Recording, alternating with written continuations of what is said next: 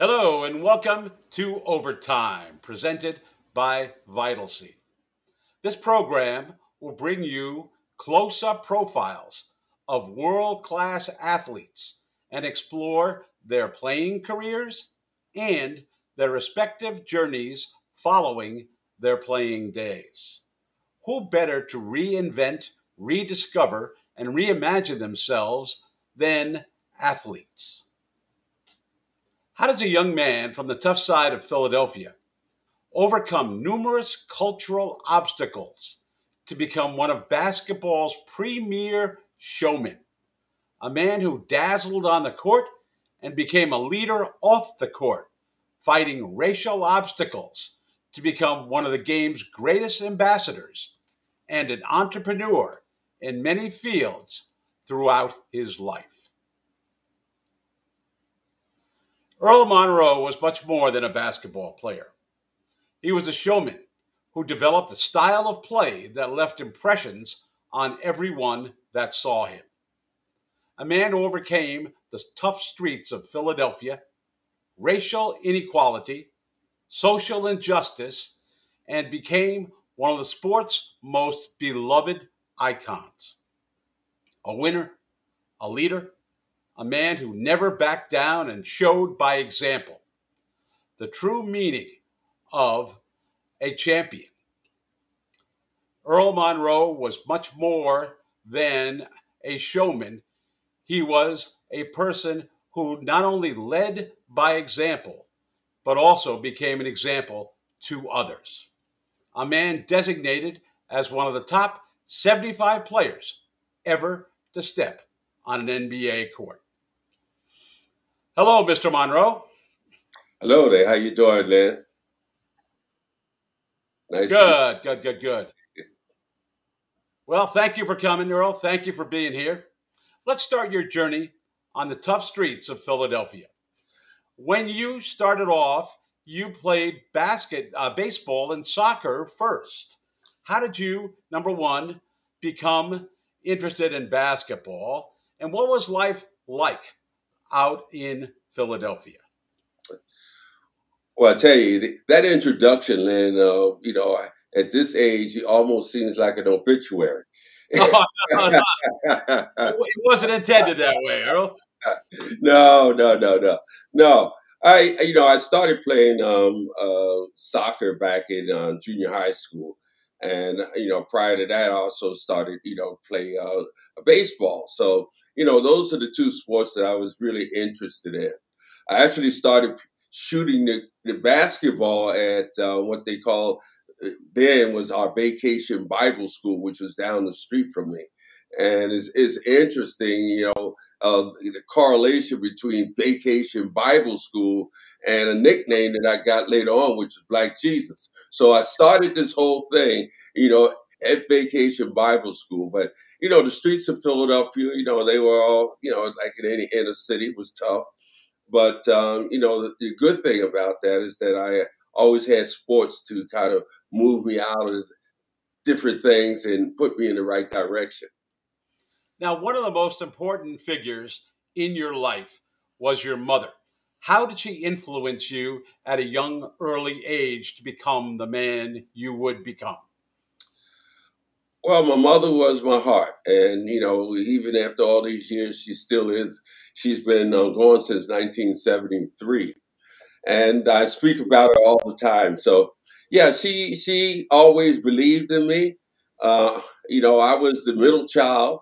I was the only boy. I had two sisters, but I was the pet of the family. Everybody kind of catered to me, and she was no different. And she kind of made life a little easier for me. Explained so many things to me, and the catalyst really for me being a basketball player. When I first started playing basketball, they used to dog me. I mean, really dog me. I couldn't play. People laughed at me, so forth and so on. But it was, my mother who gave me this little notebook, and she told me to write all the names down, all these guys who were treating me bad, dogging me out. And as I got better than them, I would scratch those names off. And that was a great impetus in terms of getting better. And not only getting better, but seeing that I was getting better because I kept scratching those names off. Now, one of the things you did learn was a style of basketball that kind of came with the schoolyard, the evolution of the schoolyard style of play. You took that, you learned, you went to John Bartram High School. What was the experience like developing your own kind of style of basketball? Players had played schoolyard style, but you took it to a different level and you added a few more elements. Well, everything was in the schoolyards back in those days. There wasn't that many, organized teams and such. I happened to play on a team though of contemporaries, guys like myself, the same age, and we kind of learned the game together. Those guys, even now are still my friends, and we speak to each other all the time. But the Was thing in a nut- I'm sorry, was that the Trotters? that was the Trotters. Yes, it was. That was the It wasn't Trotters. the Globetrotters because you've never seen the Globetrotters play. You just evolved that name out of your friendship with these guys and what you wanted to accomplish. Exactly. And these guys, like I said, we weren't the biggest team, that you could think of, but we were guys who were learning the games, learn the game together. And by learning the game together, we became students of the game. And that was really, how I got better. I mean, the things that worked in the schoolyard for me, I kept, and the things that didn't work for me, I discarded, and we challenged each other. And we were a real good team. We got to be we used to be teams that came in from out of town. We used to be teams that were always around, in South Philly, which is where I was from. Then we traveled to North Philly, then to West Philly, and we were a pretty formidable team. And I just credit that to our closeness, first of all, because if you're not close with guys, you're not going to be winning. It's all about chemistry in the game. But secondly, that we learned the game together and we understood what we were doing. Now, a couple of things that you started dealing with at a very young age were some of the violence in and around some of the streets of Philadelphia, and you became aware of racism. How did you deal with both? Well, very poorly, it seems like. There were so many. Gangs was really a part of Philadelphia. You had gangs that on your block. You had gangs that were 2 or 3 blocks away. They were all different gangs, and the name of the game was to try and weave your way through and know where you need to go. You didn't go in certain places because there was going to be a fight or something like that, or you're going to get beaten up. So consequently, we stayed pretty much in our little area. And when we did travel out, we knew where we were going. We used to play against some guys like I was on 26th Street, and we played against guys on 19th Street. It's right up the block, but we had to, we might have had to fight our way up there. And then too, when we played against the white teams, we had to go to their playgrounds, and then we had to fight our way back home. So it was always gangs in Philadelphia, and we used to always say when it got to be around March and the race riot starts, we would say, "Uh-oh, must be March," because that's when it happens. But one of the things you did start to work on was something you'd be known for, and that was your spin move and your double spin move. How did that come about? Well, actually, I was playing with some older guys, and a guy, Ron Ford, pulled me aside to say, "Listen, I like what you're doing with that. Let me show you how to do a spin."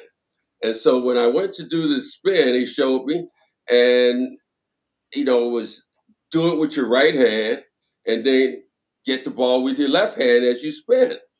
And as I was doing it, I tripped over my feet, and I kept the ball in one hand. and that one hand seemed to be quicker than going around. So essentially, the one hand made the circle that I was going smaller. When I did it with two hands, it made that circle bigger. So that made the smaller circle a quicker move. And so that's how it developed, and I just kind of kept that. Now, you became very, very proficient not only at that, but some of your other unique Earl Monroe razzle dazzle style of play. When you get to high school, though, you don't start right away, right? You sat on the bench for a while. How did that make you feel? Well, not that great. I played junior varsity in my 10th grade. I played junior varsity in 11th grade. And on the day that I had my best day ever in practice for the varsity team, I get cut, and so I go play with the JV team for the first half of the season. The second half of the season, I get brought up to varsity, and I'm starting right away. And so I start that half of the season. We went to the city championship game. I thought we should have won that game, but we happened to play St. Tommy Moore on on the day when O'Malley and O'Sullivan were refereeing. So we didn't win that game at all. We lost by 2 or 3 points. But it gave me an impetus as to what was going to go on for me in my senior year. And when my senior year came about, a couple of my guys who were on the Trotters, we were also on, the JV and then the varsity. We started to really gel, and we played really well in our senior year.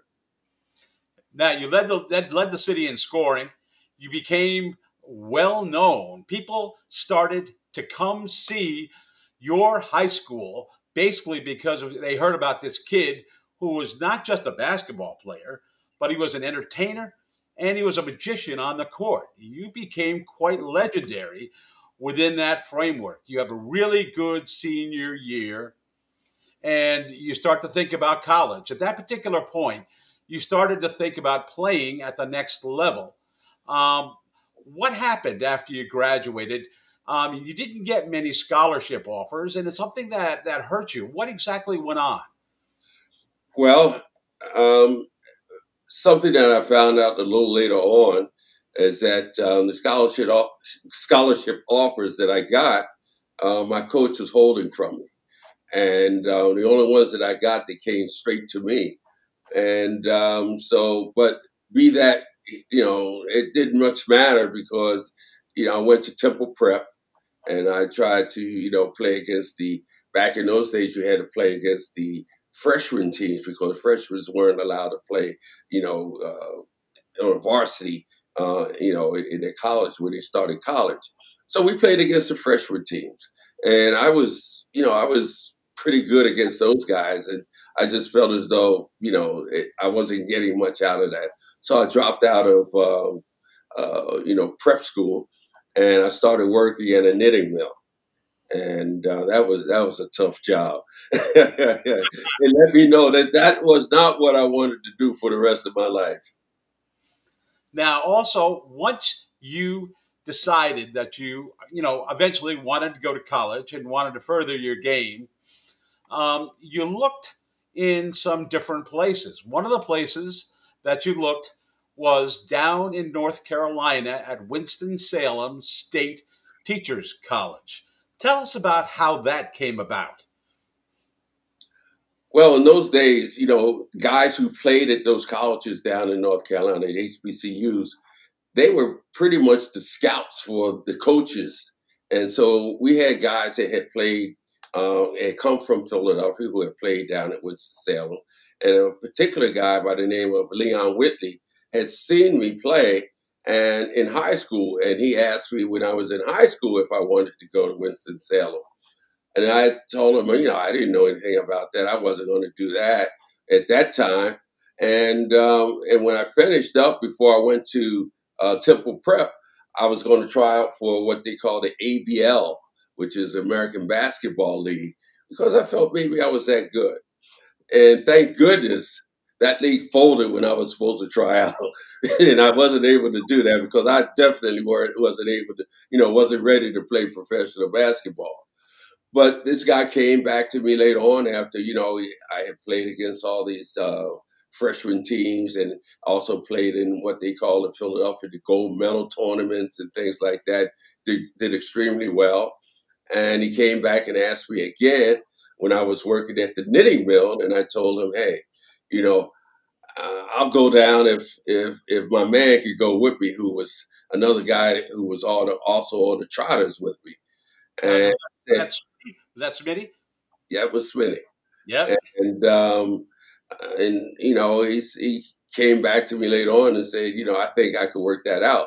But the interesting thing was that I thought we were going down. I thought we had scholarships going down there, but we didn't have scholarships.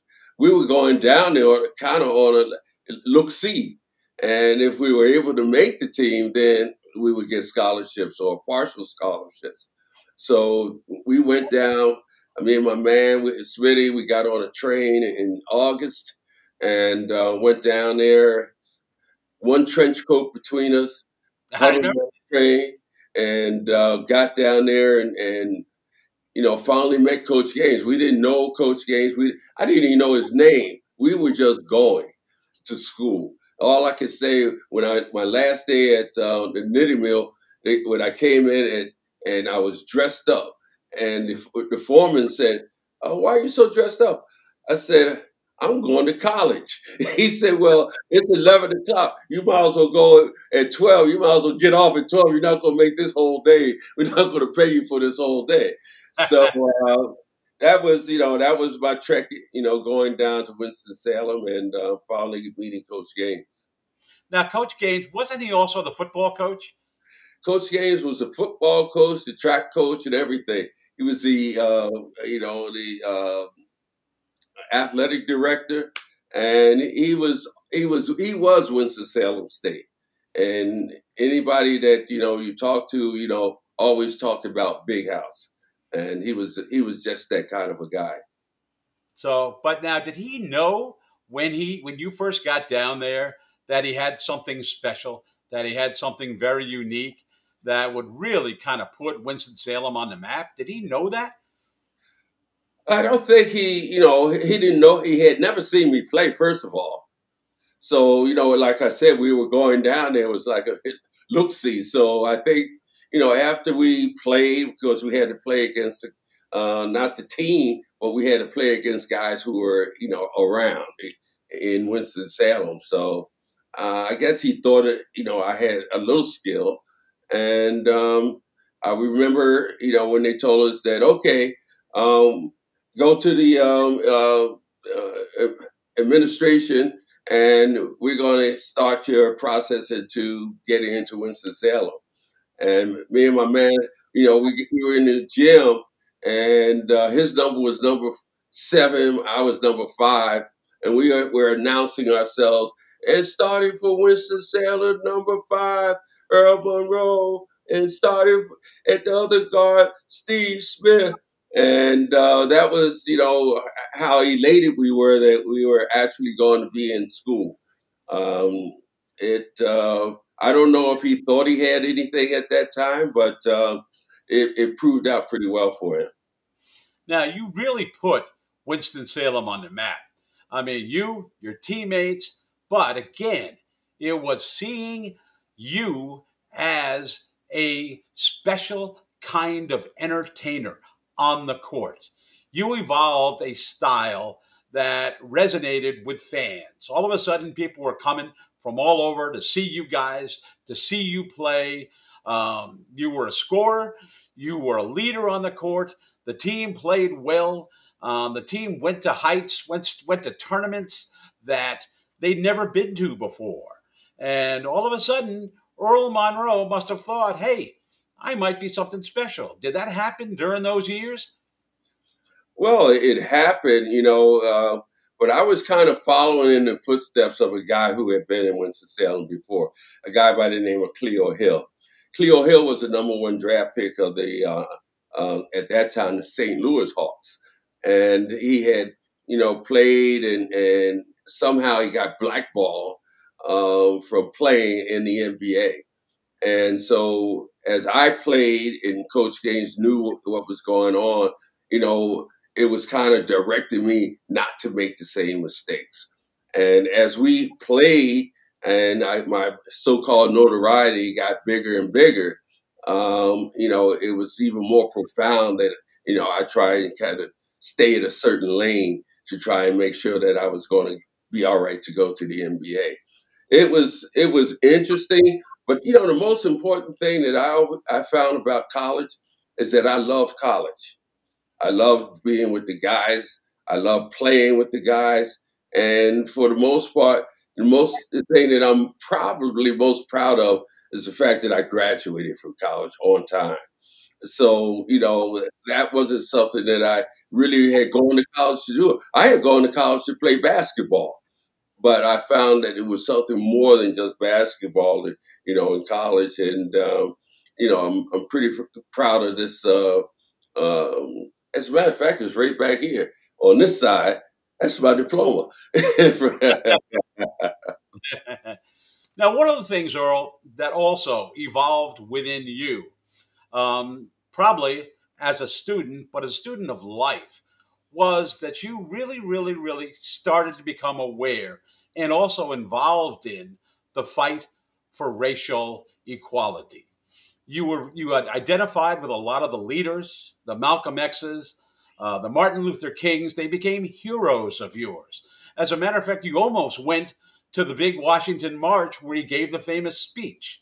How did that come about, and what did that instill in you as a person and also as a basketball player?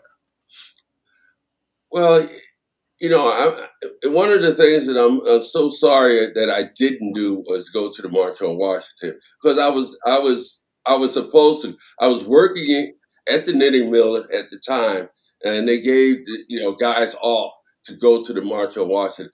Somehow I didn't go, and so I missed Martin Luther King then. Then he was in Winston Salem, and I missed him again because we were out of town. And I never really got a chance to meet him. I felt as though I needed to really dialogue with him because his words really resonated with me. It was when I was working at the knitting mill. It was a little guy who used to run the elevators, and he used to wear a tam, and he used to have a pipe in his mouth all the time, and he spoke about equality and things of that nature. And that was before I went to school. And I used to tell him, I used to say, well, listen, we can't think about, you know, equal rights, equality, and whatnot. Um, the Supreme Court decision had just been activated in 1954, and we've been here 200 years. So we can't expect to have it that quickly.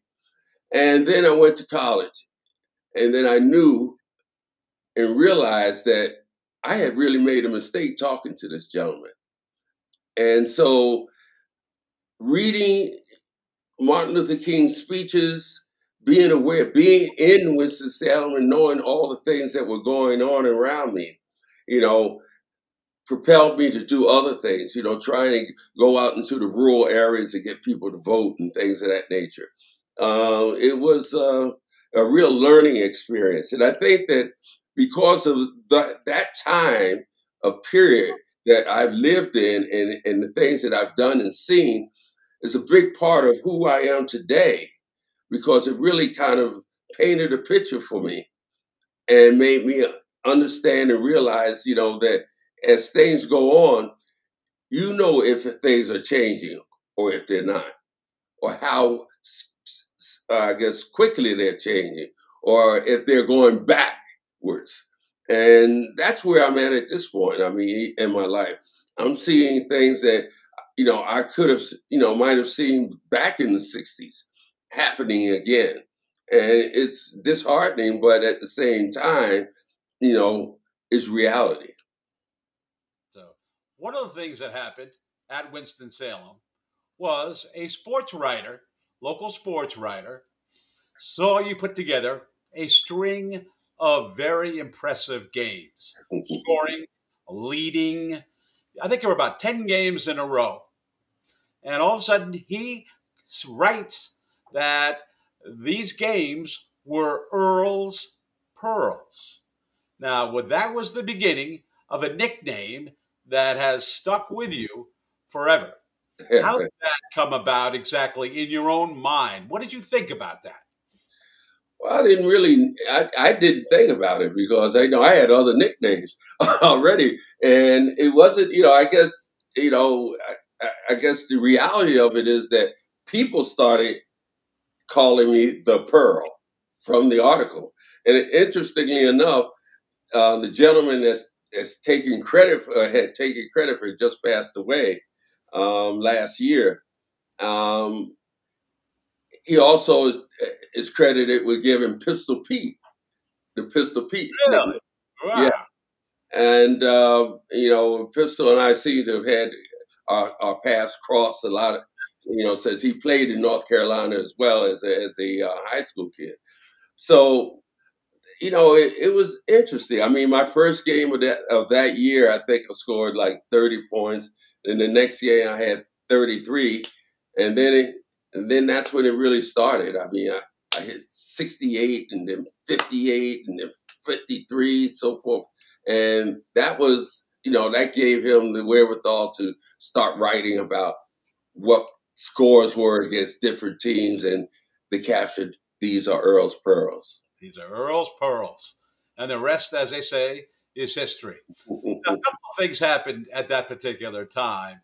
You graduate from college, and in between college and becoming a professional, um, there was a guy that by the name of Matt Jackson that you had come into contact with in some different ways, but there was always this dream. It was like almost like two great heavyweight fighters.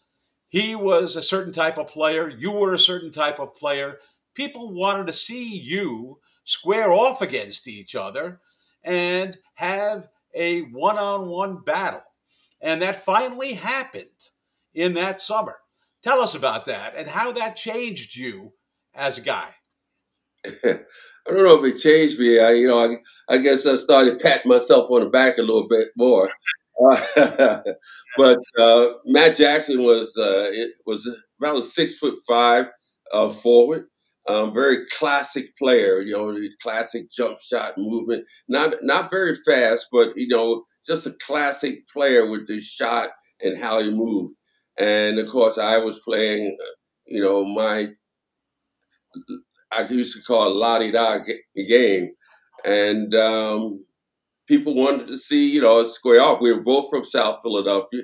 He went to South Philly High, I went to Bartow, and we kind of squared off one day at the playground called Landreth. Actually, it's a school called Landreth in their schoolyard, and that's where we played it on the weekends and things of that nature. Um, Matt, he was a pretty good player. He had led the city in scoring the year before I did, so he had a little macho going with him as well. But we squared off. I mean, that little place was filled with people, and there were either people. There were trees. There were people up in the trees that were looking at this game. On the fences and whatnot. And so we always played the 21, make it, take it, and the two of us, we just went at it. And fortunately, I guess for me, I won out, and, I gave me a bigger reputation, as so-called the king of South Philadelphia. And that made me very proud. I mean, because in Philadelphia, there's sections. There's South Philly, there's North Philly, there's West Philly. And, generally you don't really go out of your section, but it enabled me to move ahead to the North Philly where all the other big players were playing. Then to West Philly, that's where Will Chamberlain and all those guys were from. So it put me on a different echelon, and I kind of wore that crown for a long while. Now, another event happened that really wasn't quite as pleasant for you. You tried out for the Pan American Games, and it didn't quite go the way you felt it should have gone, and it wasn't because of your basketball talent. Walk us through that, okay? Well, in the Pan American Games, trying out for those games, they have different. They have the NCAA players. They have the college division players. Back in those days, they had the AAU players as well. And so they have this tournament where you play against each other. And from that tournament, guys get picked to play on the Pan American team. And for me, it was great because we were small colleges, and we had guys that actually were number one picks later on. Al Tucker went to Seattle, and forget my other guy. He went to Milwaukee, but we were not expected to win. So, but we won the whole tournament. Elvin Hayes and all those guys, the bigger college guys, were on those other teams and things of that nature. So we won out. I actually led the whole thing in scoring and assists. And when they started picking the team, I was the only one that wasn't picked. Um, from my team. So when they asked why it was that I didn't get picked, they told me my game was too black, and so I wore that as a little chip on my shoulder. After that, when I started in the NBA to play and to let people know that I could really play, and that snub didn't matter that much. Well, and that stayed with you. It stayed with you for a while, and it was one of those things that helped make you better as a man. Yeah, Now, Now, the NBA draft comes. You are picked number two in the whole draft by the Baltimore Bullets. Did you expect to go that high? Did you expect to be the guy, the second player in the NBA draft? I didn't even really know. I just first of all, I didn't have an agent, so it wasn't about kind of knowing where you were going to be picked and things like that. I just happened to I knew a guy scoring 40 some points a game had to be picked somewhere, and and I thought that maybe I was going to go to another team, but the Bullets came down, and interestingly enough, I remember seeing the Bullets play on TV when I was in college, and I saw Gus Johnson coming out, from the corner and doing a windmill dunk, and I said to myself, "Wow, I love to play with that guy." And so it just so happens that the Bullets came by my house the night before uh, the draft. I was out and I came in. I wondered why the lights were on in the house, and it was the general manager and another couple guys with him, and they told me they were going to pick me in the draft. They wanted me to come from I was in Philly at that time, come to New York with them. Well, I had just come in the house. I didn't have anything and on or whatever. So they said, "Just come on, we'll take you." So we got in the car, drove up to New York, and we waited for the draft and for them to pick me number two. And so you get picked by the Bullets, and your first coach was a really good former NBA player by the name of Gene Shue. And Gene Shue really had an impact on you. What did Coach Shue teach you, tell you to help prepare you for life in the NBA? Well, first of all, in order to make the team, you had to beat Gene. Gene played against everybody. So he was still playing basketball and whatnot. And that was good because, you learn a lot of the tricks from the older guys that you could utilize, during the course of the game. Gene was a guy that understood the game. He had a little spin too, but his spin was with two hands and not the one hand, variety that I did. But he kind of explained the game to me. And I remember that I was doing passes because I used to pass the ball, no look passes and things like that. And guys weren't able to pick the passes up and they would go out of bounds or they hit the guy in the hands or the head. And so Gene pulled me aside one day and said, "Listen, Earl, these are some great passes. I'm telling you, but if they can't catch them, if they don't know they're coming, if they can't catch them, then they're bad passes." So Yeah. I said, "Okay, Gene, I know what to do for that aspect. So I won't pass as much as And he just kind of explained the game to me in that regard. Gene was a really really good coach because he understood the players. He understood the players that he had, and I was fortunate enough to go to a team that was able to utilize my talents early on, as opposed to sitting around and waiting. Um, I didn't start at the beginning of the year. Don Old was the starting shooting guard, whatever guard. Back in those days, we weren't shooting guards or point guards per se. We were just guards. And after a few games into the season, they traded Don, and I was able to, you know, get in that position and start.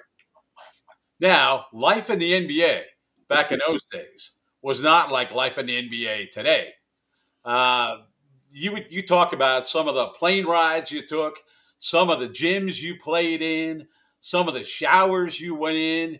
It certainly wasn't the glamorous life that we now associate with current NBA players. No. As a matter of fact, you talk about a plane ride.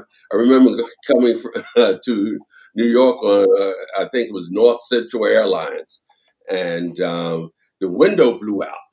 And, and as we were coming in, the window blew out, and the stewardess whatnot. It had this board that they put up against the window so it would suck everything out the cabin.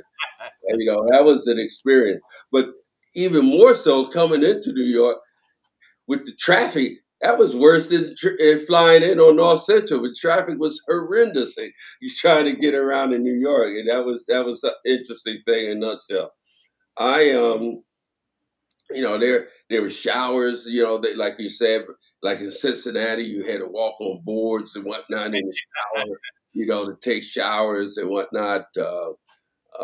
Same thing, you had to wear gloves almost in Chicago Stadium. You had to wear gloves because it was so cold in there. Um, it definitely wasn't like it's not like what the experience is today. The experience today is one that obviously is luxury, but at the same time, guys who are able to play the game, they wouldn't have lasted back in the day. Now, your Bullet team was a good team, solid team, tough team, hard nosed team. It was a kind of a team that needed a little pizzazz, which you gave it. And you also gave it leadership. You had a lot of leaders on that team, and you guys were very, very successful. You wind up going to the finals in 1971 to play against Oscar and Mr. Lou Alcindor, aka Kareem Abdul-Jabbar. What did you take away from that team? How did you blend in well with it, and what did you learn as a man learning from the great veterans that you were associated with? Well, the team itself was one that I felt was a good team. It took a while for us to gel. We, I think, the first half of the season was about learning each other. This is my rookie year, and learning each other, and then the second half of the year we actually had the best record in the NBA, which brought us to the next season when we get Wes Unseld. And so we went, that season, the season before that, we were last place. And then we go to first place with West Unseld. So it gives us the momentum. It gives us the it makes us realize that we are good enough to play in this game, and having the courage and so forth and so on to play the game like we wanted to play. We were a get up and down type of squad. And one thing that I learned, my first years, as any rookie who comes in, it's a matter of establishing yourself, letting people know that you can play. I did that as me and rookie of the year. And then my second year was even better year, and it was a continuation of that.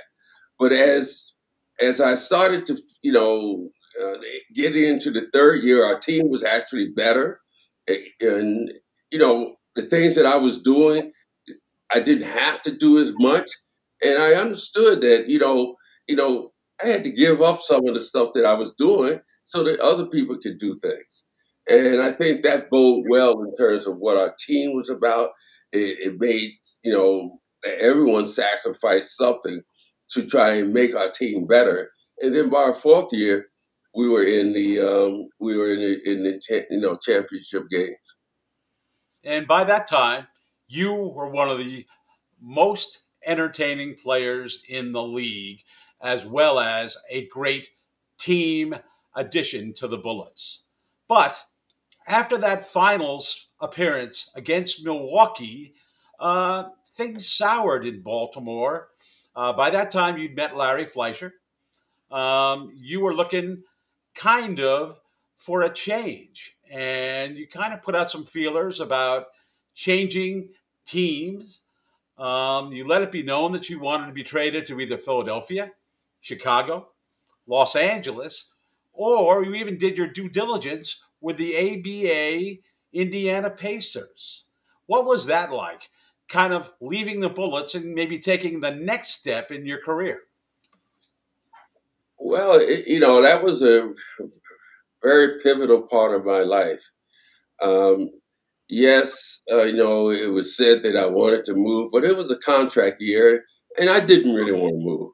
I mean, Larry put out, different things in terms of, oh, we might want to move, and he spoke with management and so forth. And management wasn't ready for me to move all out of there as well. As a matter of fact, in uh, August or September of that year, they traded for Archie Clark. And what they said was that now we have the best backcourt in the NBA. So they were ready for me to be there. And I was ready to be there. I mean, it was home for me at that point. And then there were some things that were said in the papers and so forth and so on that um, I didn't like. And that was kind of like the reason why we took the road that we took. And it just so happened we were playing the Knicks in the third or fourth game of the season, and Larry called me and said, "Earl, I want you to stay home." I said, "Stay home." He said, "Yeah, just stay home. Don't answer the phones. Just stay home, and we'll talk afterwards." And that's what happened. I stayed home, and like it's like all hell broke out. People were calling, and it was just unbelievable. Now, you had always had incredible battles with the Knicks in the playoffs, regular season. They were rivals. They were a team that you went to battle with. You really weren't that keen about becoming a Knick initially, correct? No, no. I mean, they were as I always say, they were our mortal enemy. And when Larry said, "Well, listen, I was out in Indiana with the Pacers, and I was at the Pacers game, and I'm thinking of signing with the Pacers. They had a good team as well, and they were ready to sign me." And it just so happened after the game, I saw the guys reaching up in the lockers, in the top of the lockers, and they were getting guns out. And I said, "Oh, what's up with that?" And so, of course, we didn't have cell phones, so I went and found a payphone in the stadium, and I called and I said, Larry, I don't think this is the place for me. And he said, well, well, I just got an offer from the Knicks. I said, the Knicks? He said, well, yeah. Yeah. I said, well, no, no. I said, no, I'm not going to the Knicks. He said, well, listen, Earl, just think about it. The next morning, I got on a flight to Philadelphia, and I stayed in Philadelphia for the next couple of days.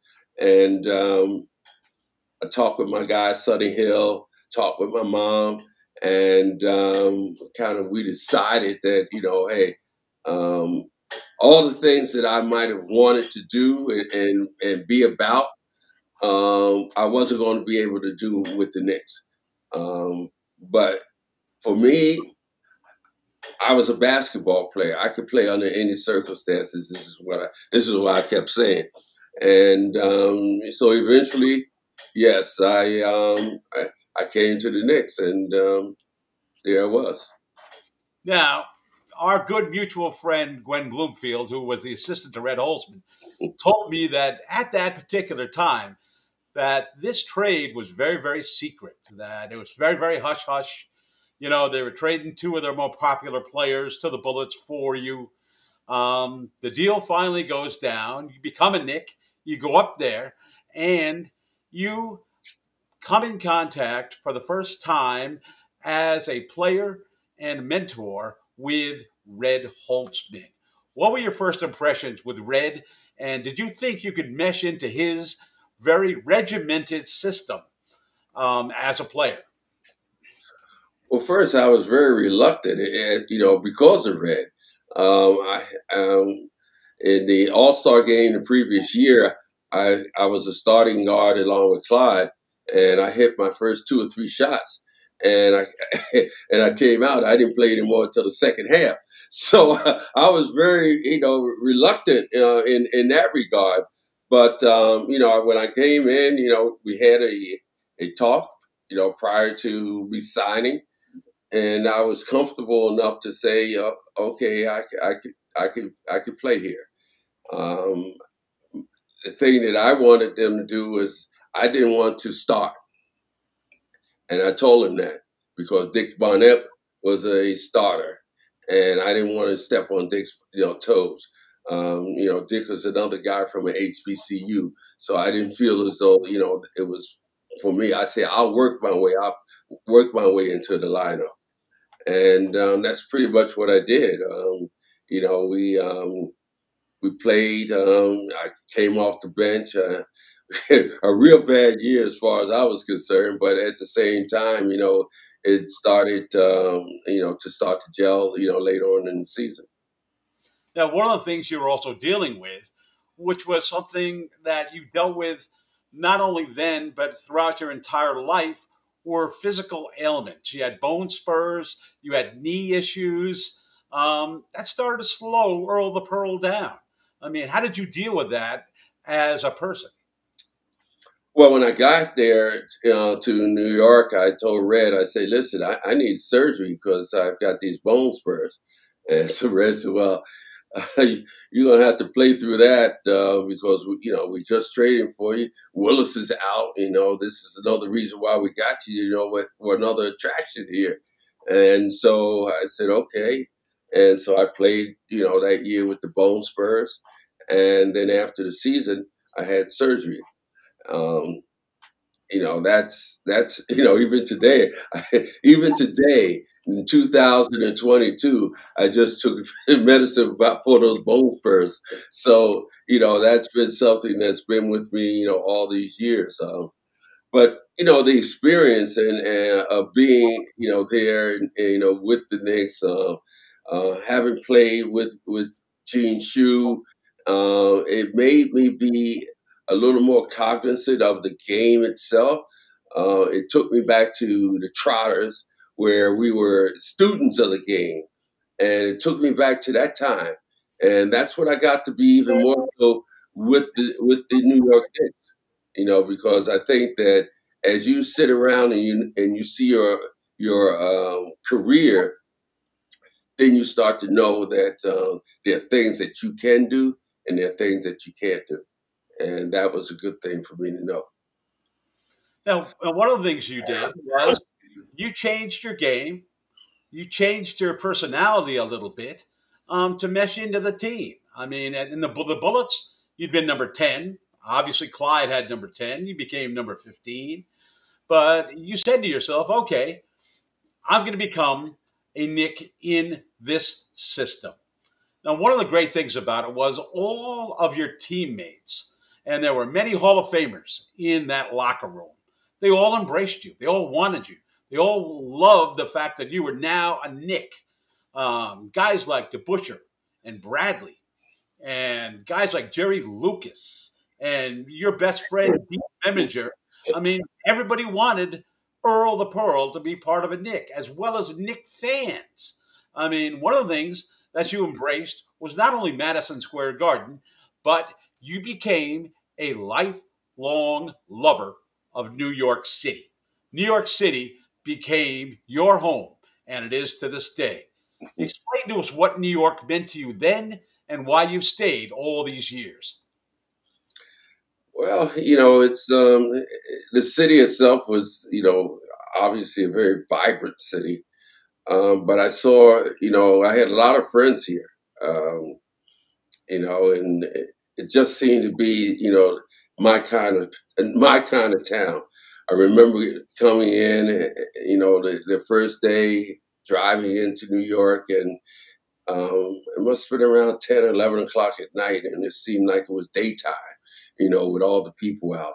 And I remember when I was in Baltimore, I used to just go for drives, 10 or 11 o'clock at night, and there would be no one out, but I was still up. So I said, when I got here, I finally found a place that, where, I'm not a strange person. If I wanted to get up and go somewhere at 10, 11, or 12 o'clock at night, I wouldn't be looked at like, oh, where's he doing out? Um, and I just embrace the city. I've always wherever I've been, I've always embraced the city. I became a New Yorker. I remember there was a song back in those days called "Native New Yorker," and I used to sing that song all the time, and because that's what I felt myself as being. And it's a place where I think that as a young person it's certainly a place, even today that intrigues you, and you want to you want to be around it. You want to know all the things that that encompasses being in the city.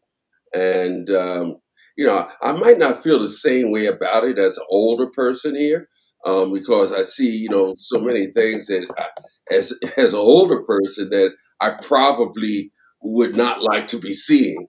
But at the same time, I'm still here, and I've been such an integral part of this city in my own mind, that it's home. Now, you go to the finals your first year, you lose to the Lakers. The next year, you get to the Holy Grail. You win the NBA championship. You are now an immortal. You are a person that won a ring. How did that make you feel, and how important that was to you? Well, it was obviously very important to me to win. Um, you know, it is. You have to think of me in terms of I take things pretty much for granted. Um, this is the way it is. I never really seemed like I never really planned things out per se. I just followed the bouncing ball. But at the same time, I've I understand what the legacy is about being here, and I think that that's what's really important.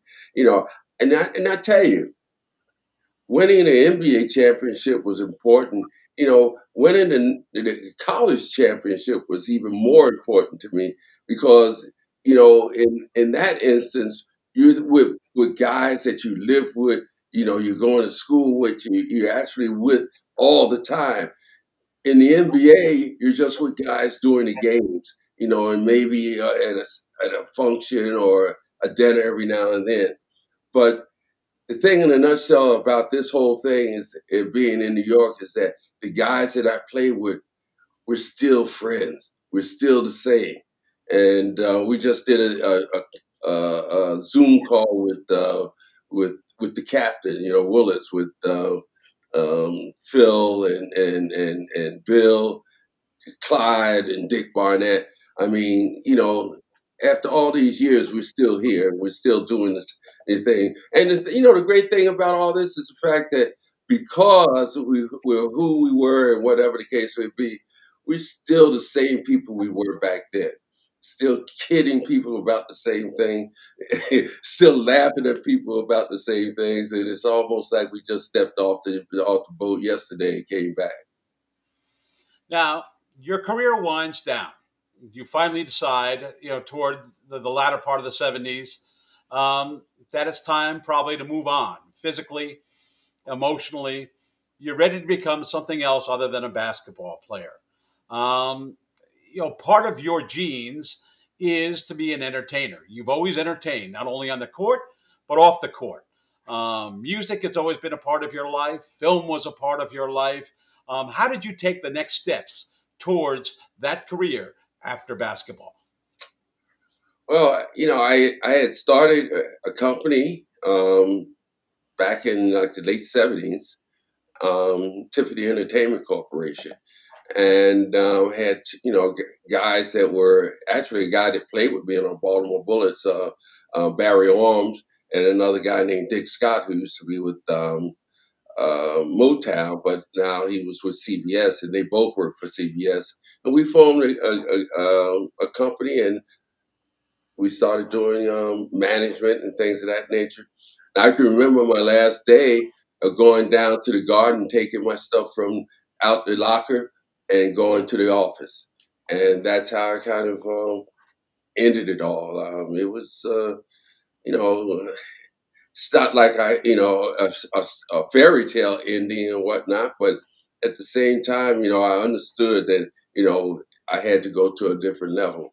And, from all these things that haven't been in Baltimore and then in New York, it's made me a different person, so to speak, than the guy that went to Winston-Salem. But one of the most important things that I've done recently is that I have a school named for me in the Bronx. But it's called the Earl Monroe New Renaissance Basketball School. And what we're teaching at that school is not so much as playing basketball, but the thing in a nutshell is that all the ancillary things that happen in the game of basketball, these kids can learn about. I think that in a nutshell is going to bode well for in their lives because it's not about playing basketball for most of these kids. It's about what they're going to do after basketball. I mean, you've done so many things. I mean, you started a candy company. You were on the President's Council for Physical Fitness. One of the things you're most passionate about is diabetes health. You've done a lot of things to help research in the field of diabetes. I mean, all of that has led to the fact that not only were you a great basketball player, but you were also a great humanitarian. You worked with the East Harlem Tennis Federation. You've done so many different things to help the community in New York, Earl. I mean, how proud are you of that set of legacies? Well, I'm pretty proud of it. I think that I probably could have done more. Um, but the thing in a nutshell, I mean, it's like my brother-in-law. He has a thing called the Crown Heights Youth Collective that I've been on the board of since 1979, and it's just a big thing that as we go along and we live our lives and the things that we do, we don't really plan these things, but as they come up, we do them. And we don't know what the results of all these things are. But the thing in a nutshell is that I felt as though that hopefully somewhere along the line we've helped change some lives and we've helped some people in their lives. And certainly these things that I've been able to do has helped me as well. Well, Earl, the Earl Monroe journey certainly isn't over. You're still doing things, so many things, as you said, the school, all of the things, all of your family aspects, your grandsons, your kids. Um, you're a man that should be proud of everything he's done. You're a man that resonates with this great city, with the great sport of basketball. Um, you are just one of the few individuals that not only was a magician on the court and dazzled us, but you've shown off the court what kind of a magician you could be in helping others. So it has been a pleasure to have you. Thank you for sharing your life's journey with us. And hopefully, we'll be hearing a lot more of you and your activities in the future. Well, thank you, Lana. Appreciate you, and thanks for having me on.